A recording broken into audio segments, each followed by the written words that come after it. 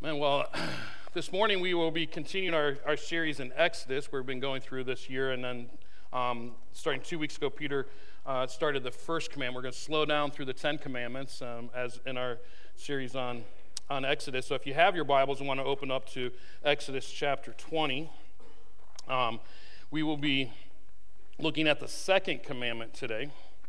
And I think it's just good as a reminder as we're going through Exodus to just step back and think back of the context where we're at.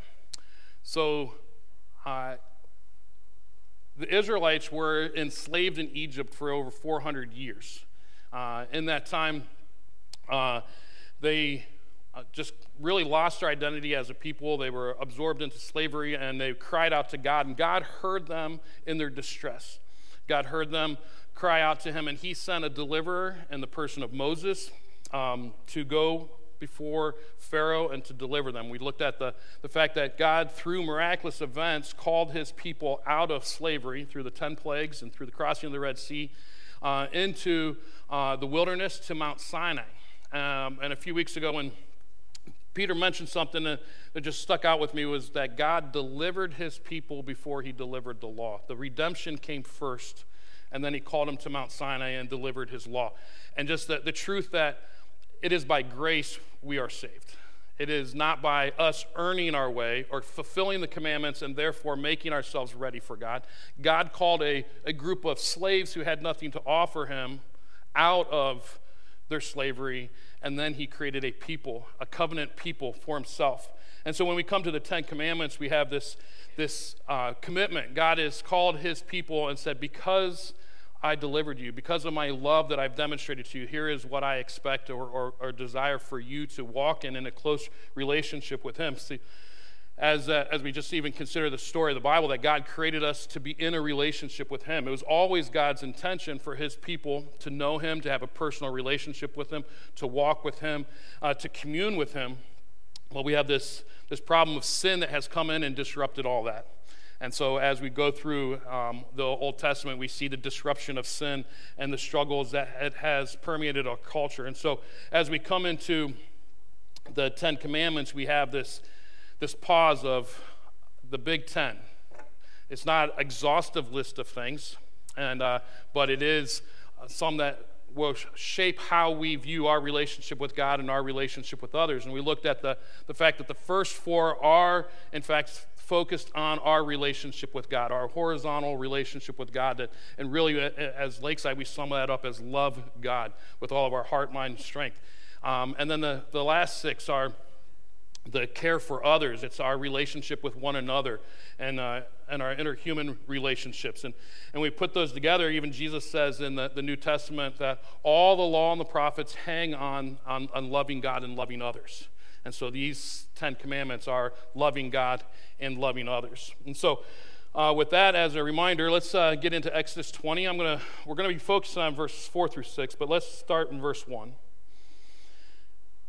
And God spoke all these words, saying, I am the Lord your God, who brought you out of the land of Egypt and out of the house of slavery. You shall have no other gods before me. You shall not make for yourself a carved image or any likeness of anything that is in heaven above, or that is in earth beneath, or that is in the water under the earth. You shall not bow down to them or serve them, for I am the Lord your God, am a jealous God, visiting the iniquity of the fathers on the children to the third and the fourth generation of those who hate me, but showing steadfast love to thousands of those who love me and keep my commandments. As we begin to open this up, starting in verse 1, commandment 2 is no carved images, no likenesses of any kind. And coming to this, I wanted to think through, as we think of carved image, we don't really see a lot of idol worship in our culture, or we may not think that we have a lot from this passage. We're not setting up images all over the place, or at least we don't like to think we do. But how do we see this in the context here?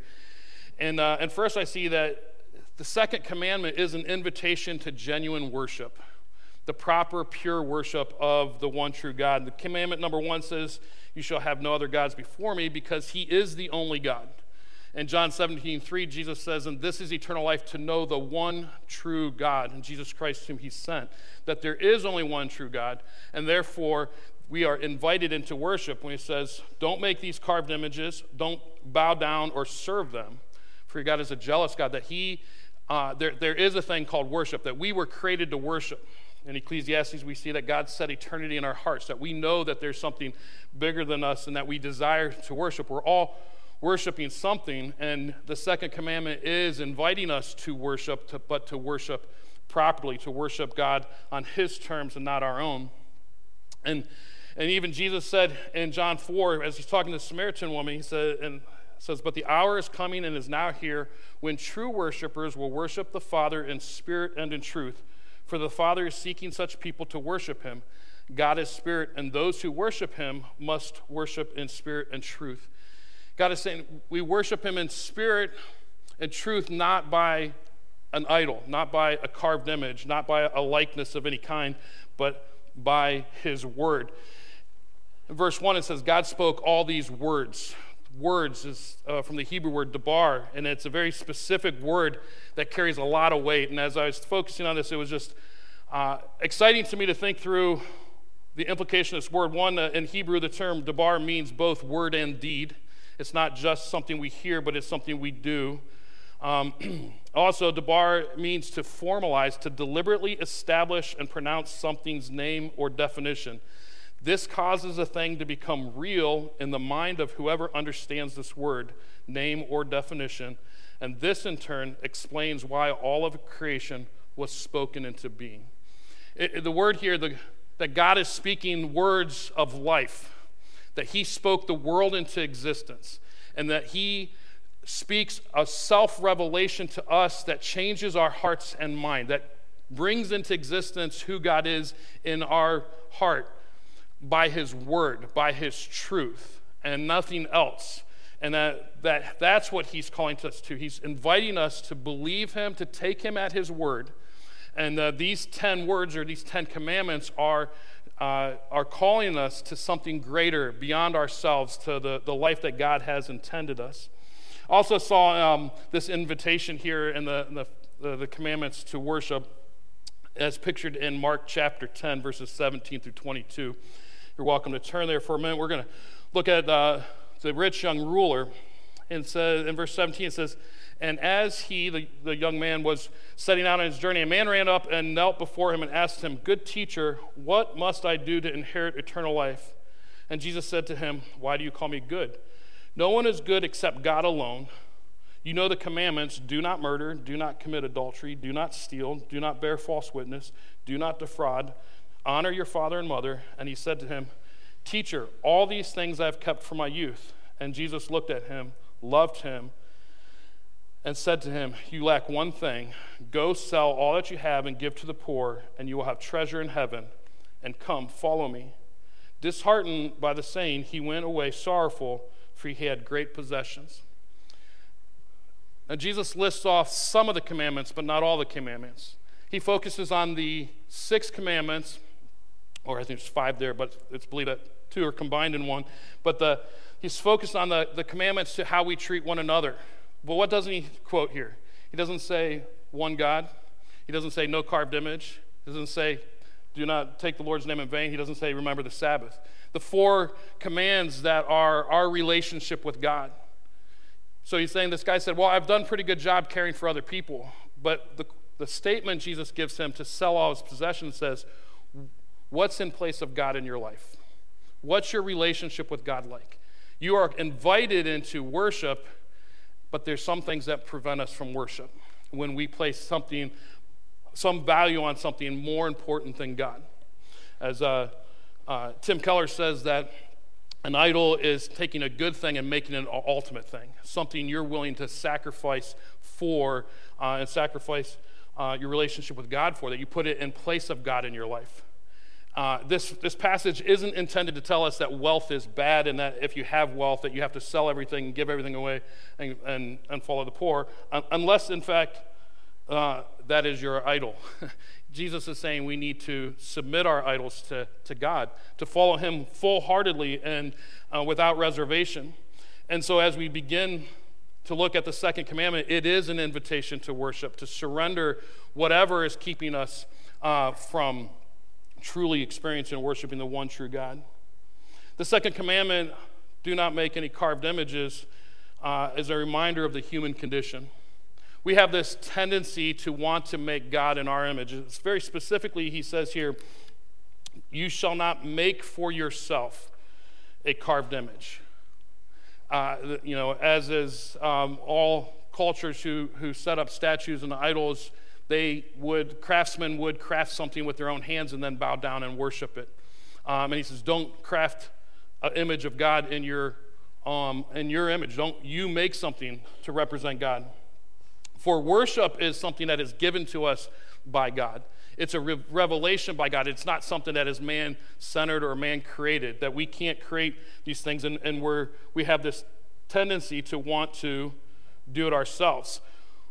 God called the people out, redeemed them by grace, and then invited them into a covenant relationship with him through the commandments. Again, not the other way. As our human condition is, we want to say, I can earn God. I can do enough good. I can make myself right and do it on my own. Paul writes about this in Romans chapter 1. For the wrath of God, in verse 18, for the wrath of God is revealed from heaven against all ungodliness and unrighteousness of men, who by their unrighteousness suppress the truth. For what can be known about God is plain to them, because God has shown it to them. For his invisible attributes, namely his eternal power and divine nature, have been clearly perceived ever since the creation of the world, and the things that have been made, so they are without excuse. For although they knew God, they did not honor him as God or give thanks to him, but they became futile in their thinking, and their foolish hearts were darkened. Claiming to be wise, they became fools, and exchanged the glory of the immortal God for images resembling mortal man, and birds, and animals, and creeping things.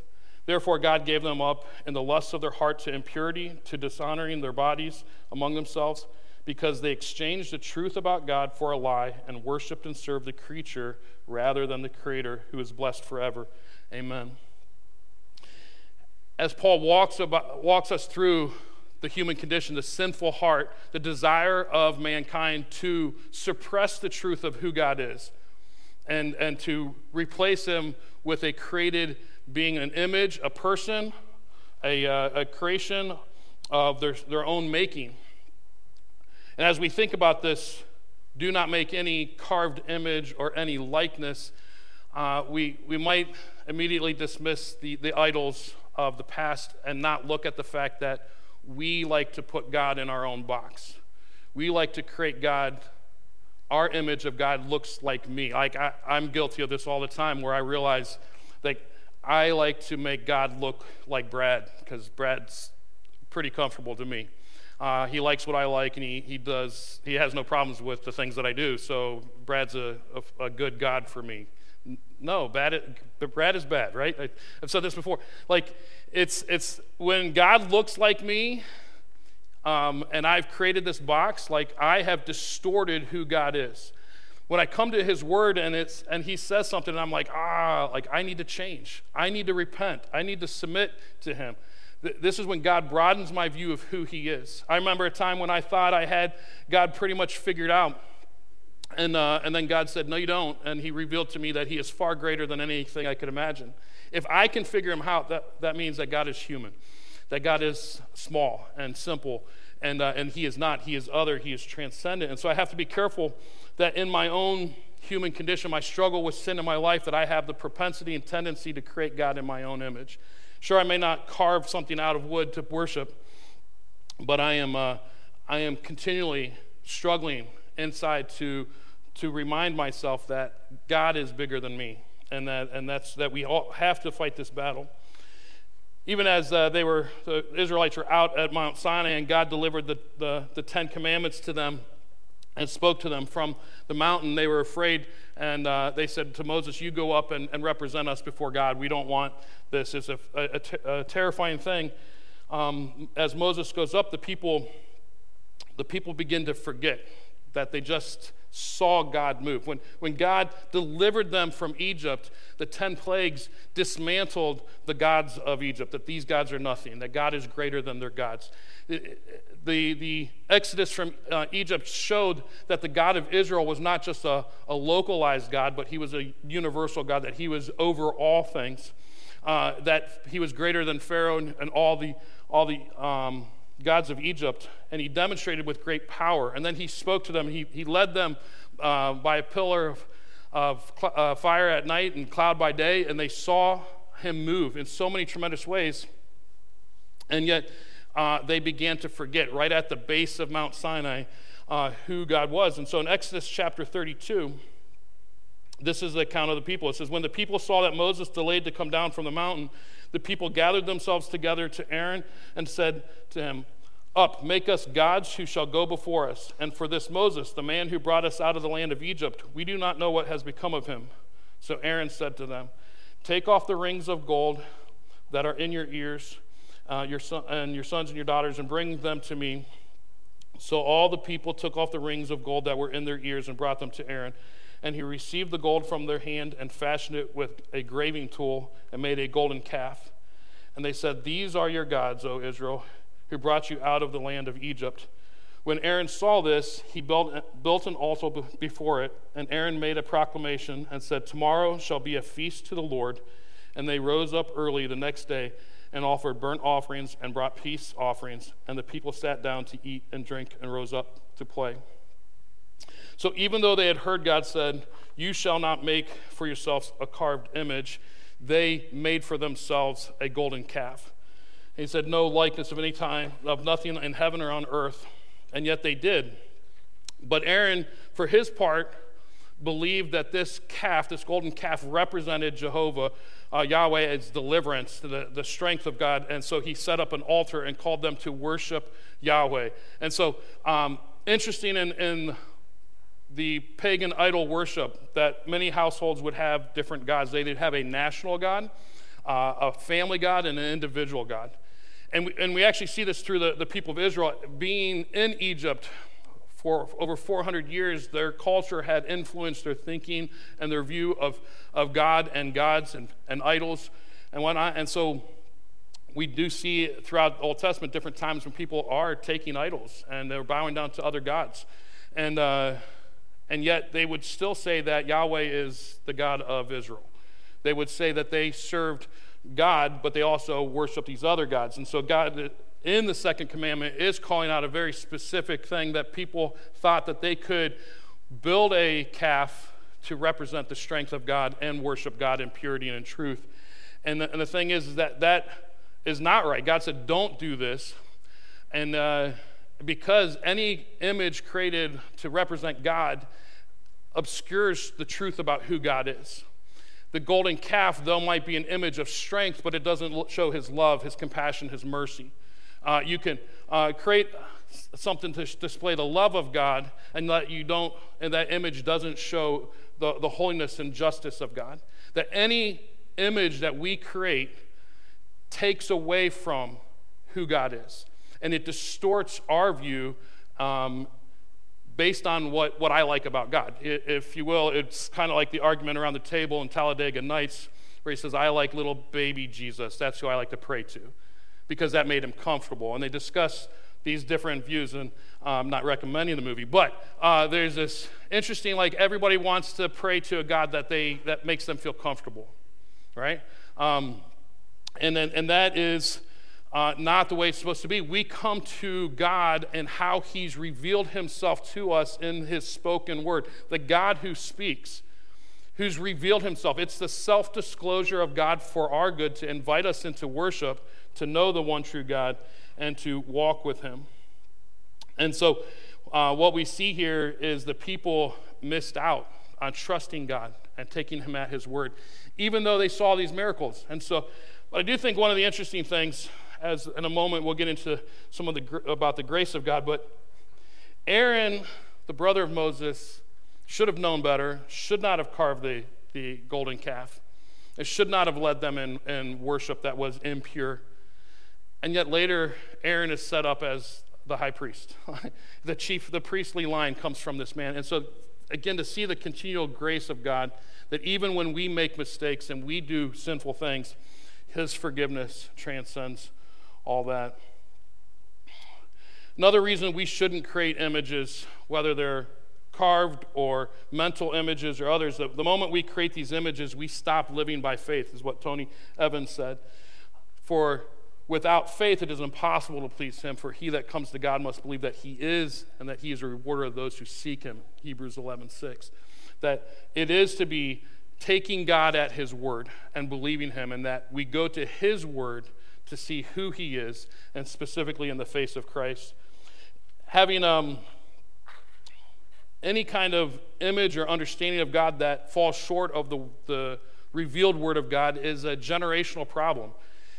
All it takes is for one generation to forget God or to create God in their own image, and then to pass those lies on down to their families. So when it says that for I am the Lord, am a jealous God, visiting the iniquity of the fathers on the children to the third and fourth generation of those who hate me. Saying that the misperception of God is easily passed on to our kids and to grandkids and their grandkids. It's a trap that is in our arrogance, in our rebellion, in our sinfulness. We say we know better how to represent God than God himself, and so we want to make him into our image, and that begins to create a group that hates God, is how God terms it. But the beautiful thing is in the gospel that Jesus has come to set us free from generational sins. That when Christ comes, he sets us free. Anyone who turns to Christ in repentance has forgiveness, and it breaks that cycle. But it is important that a lie about God is easily transferred. Sometimes we spread those lies faster than we spread the truth. And we have to be so careful about that because of our own human condition and because of our sinfulness. But then he concludes here. He says he's a jealous God, but showing steadfast love to thousands of those who love me and keep my commandments. And then, so I just want to conclude our time with the steadfast love of Christ. That Christ is the answer, the fulfillment, if you will, of the second commandment. Do not create a carved image, but Jesus Christ is the exact imprint, the representation of God. That he came into our space to reveal God to us in human form for us to connect with and know. That because of the sin that has been passed down from generation to generation, that God knew that he had to do something to redeem the people, even beyond calling them out of slavery, giving them a covenant language, but they're still broken, they're still sinners, and so Christ came. Romans 5:8 says, but God shows his love for us in this, that while we're still sinners, Christ died for us. One commentator said this when talking about the jealousy of God.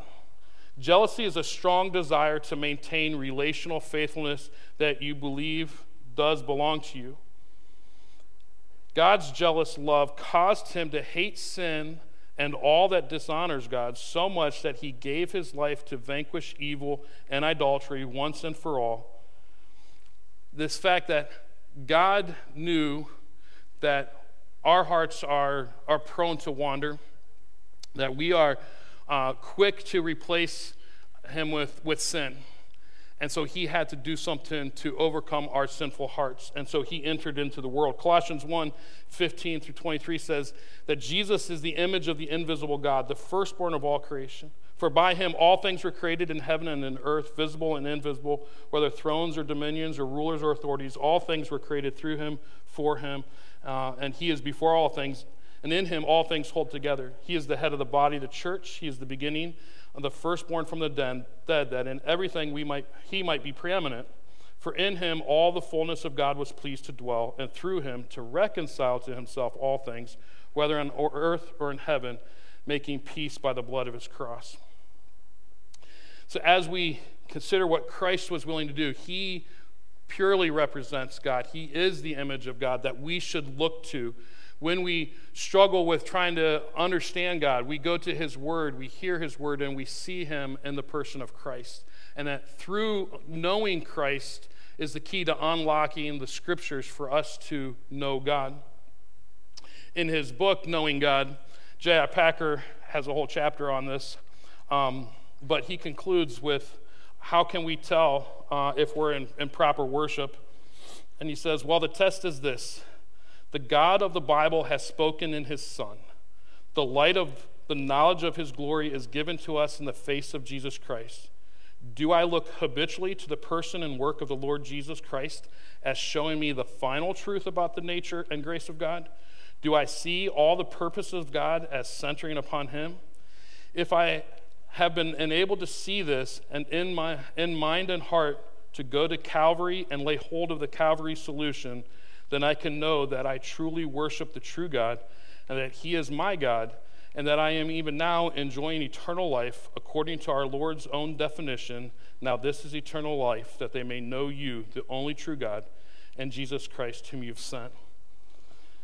It is through knowing Christ and seeing the finished work of Christ on the cross and his love demonstrated to us that we understand the steadfast love of God. That when we love him, we experience the sweet relationship, the worship that we are called to. Matt Boswell, a worship leader, said, the next time a worship service begins, even today, even as we close in our song, pay close attention to the invitation that rings through the air. We are called not because of our own righteousness or our works or our piety. We are welcomed because God has chosen us. Christ has purchased us, and the Holy Spirit has sealed us for eternity. This call is for the weak and the weary, the poor and the helpless. The call to worship is a call to come and drink deeply from the well that will never run dry. So as we conclude our time on the second commandment, have no carved images, no likeness of any kind. It is a commandment of seek to worship God in purity and in truth, in spirit and truth, by his word and his testimony and the face of Christ. Let's pray. Father God, thank you so much for your word that speaks truth. Lord, that your word is powerful enough to awaken us from our sleep, from our dead state, Lord, from our sinfulness, to give us eyes to see you and to worship you. Lord, as we are so prone to recreate who you are in our own image, based on our own understandings, Lord, that we must recognize our constant and continual need for your word, for your truth. Lord, we thank you that you loved us so much that you were willing to send your son to enter this space and to offer himself as a sacrifice for our sins, and that when we look to Christ, we see your face, that we can know that we are worshiping in spirit and truth because of who Christ is. And so, Lord, as we even turn our time here to once again raise our voices to look at your mercy and your grace that you've shared with us, we ask that you be blessed by this in Jesus' name.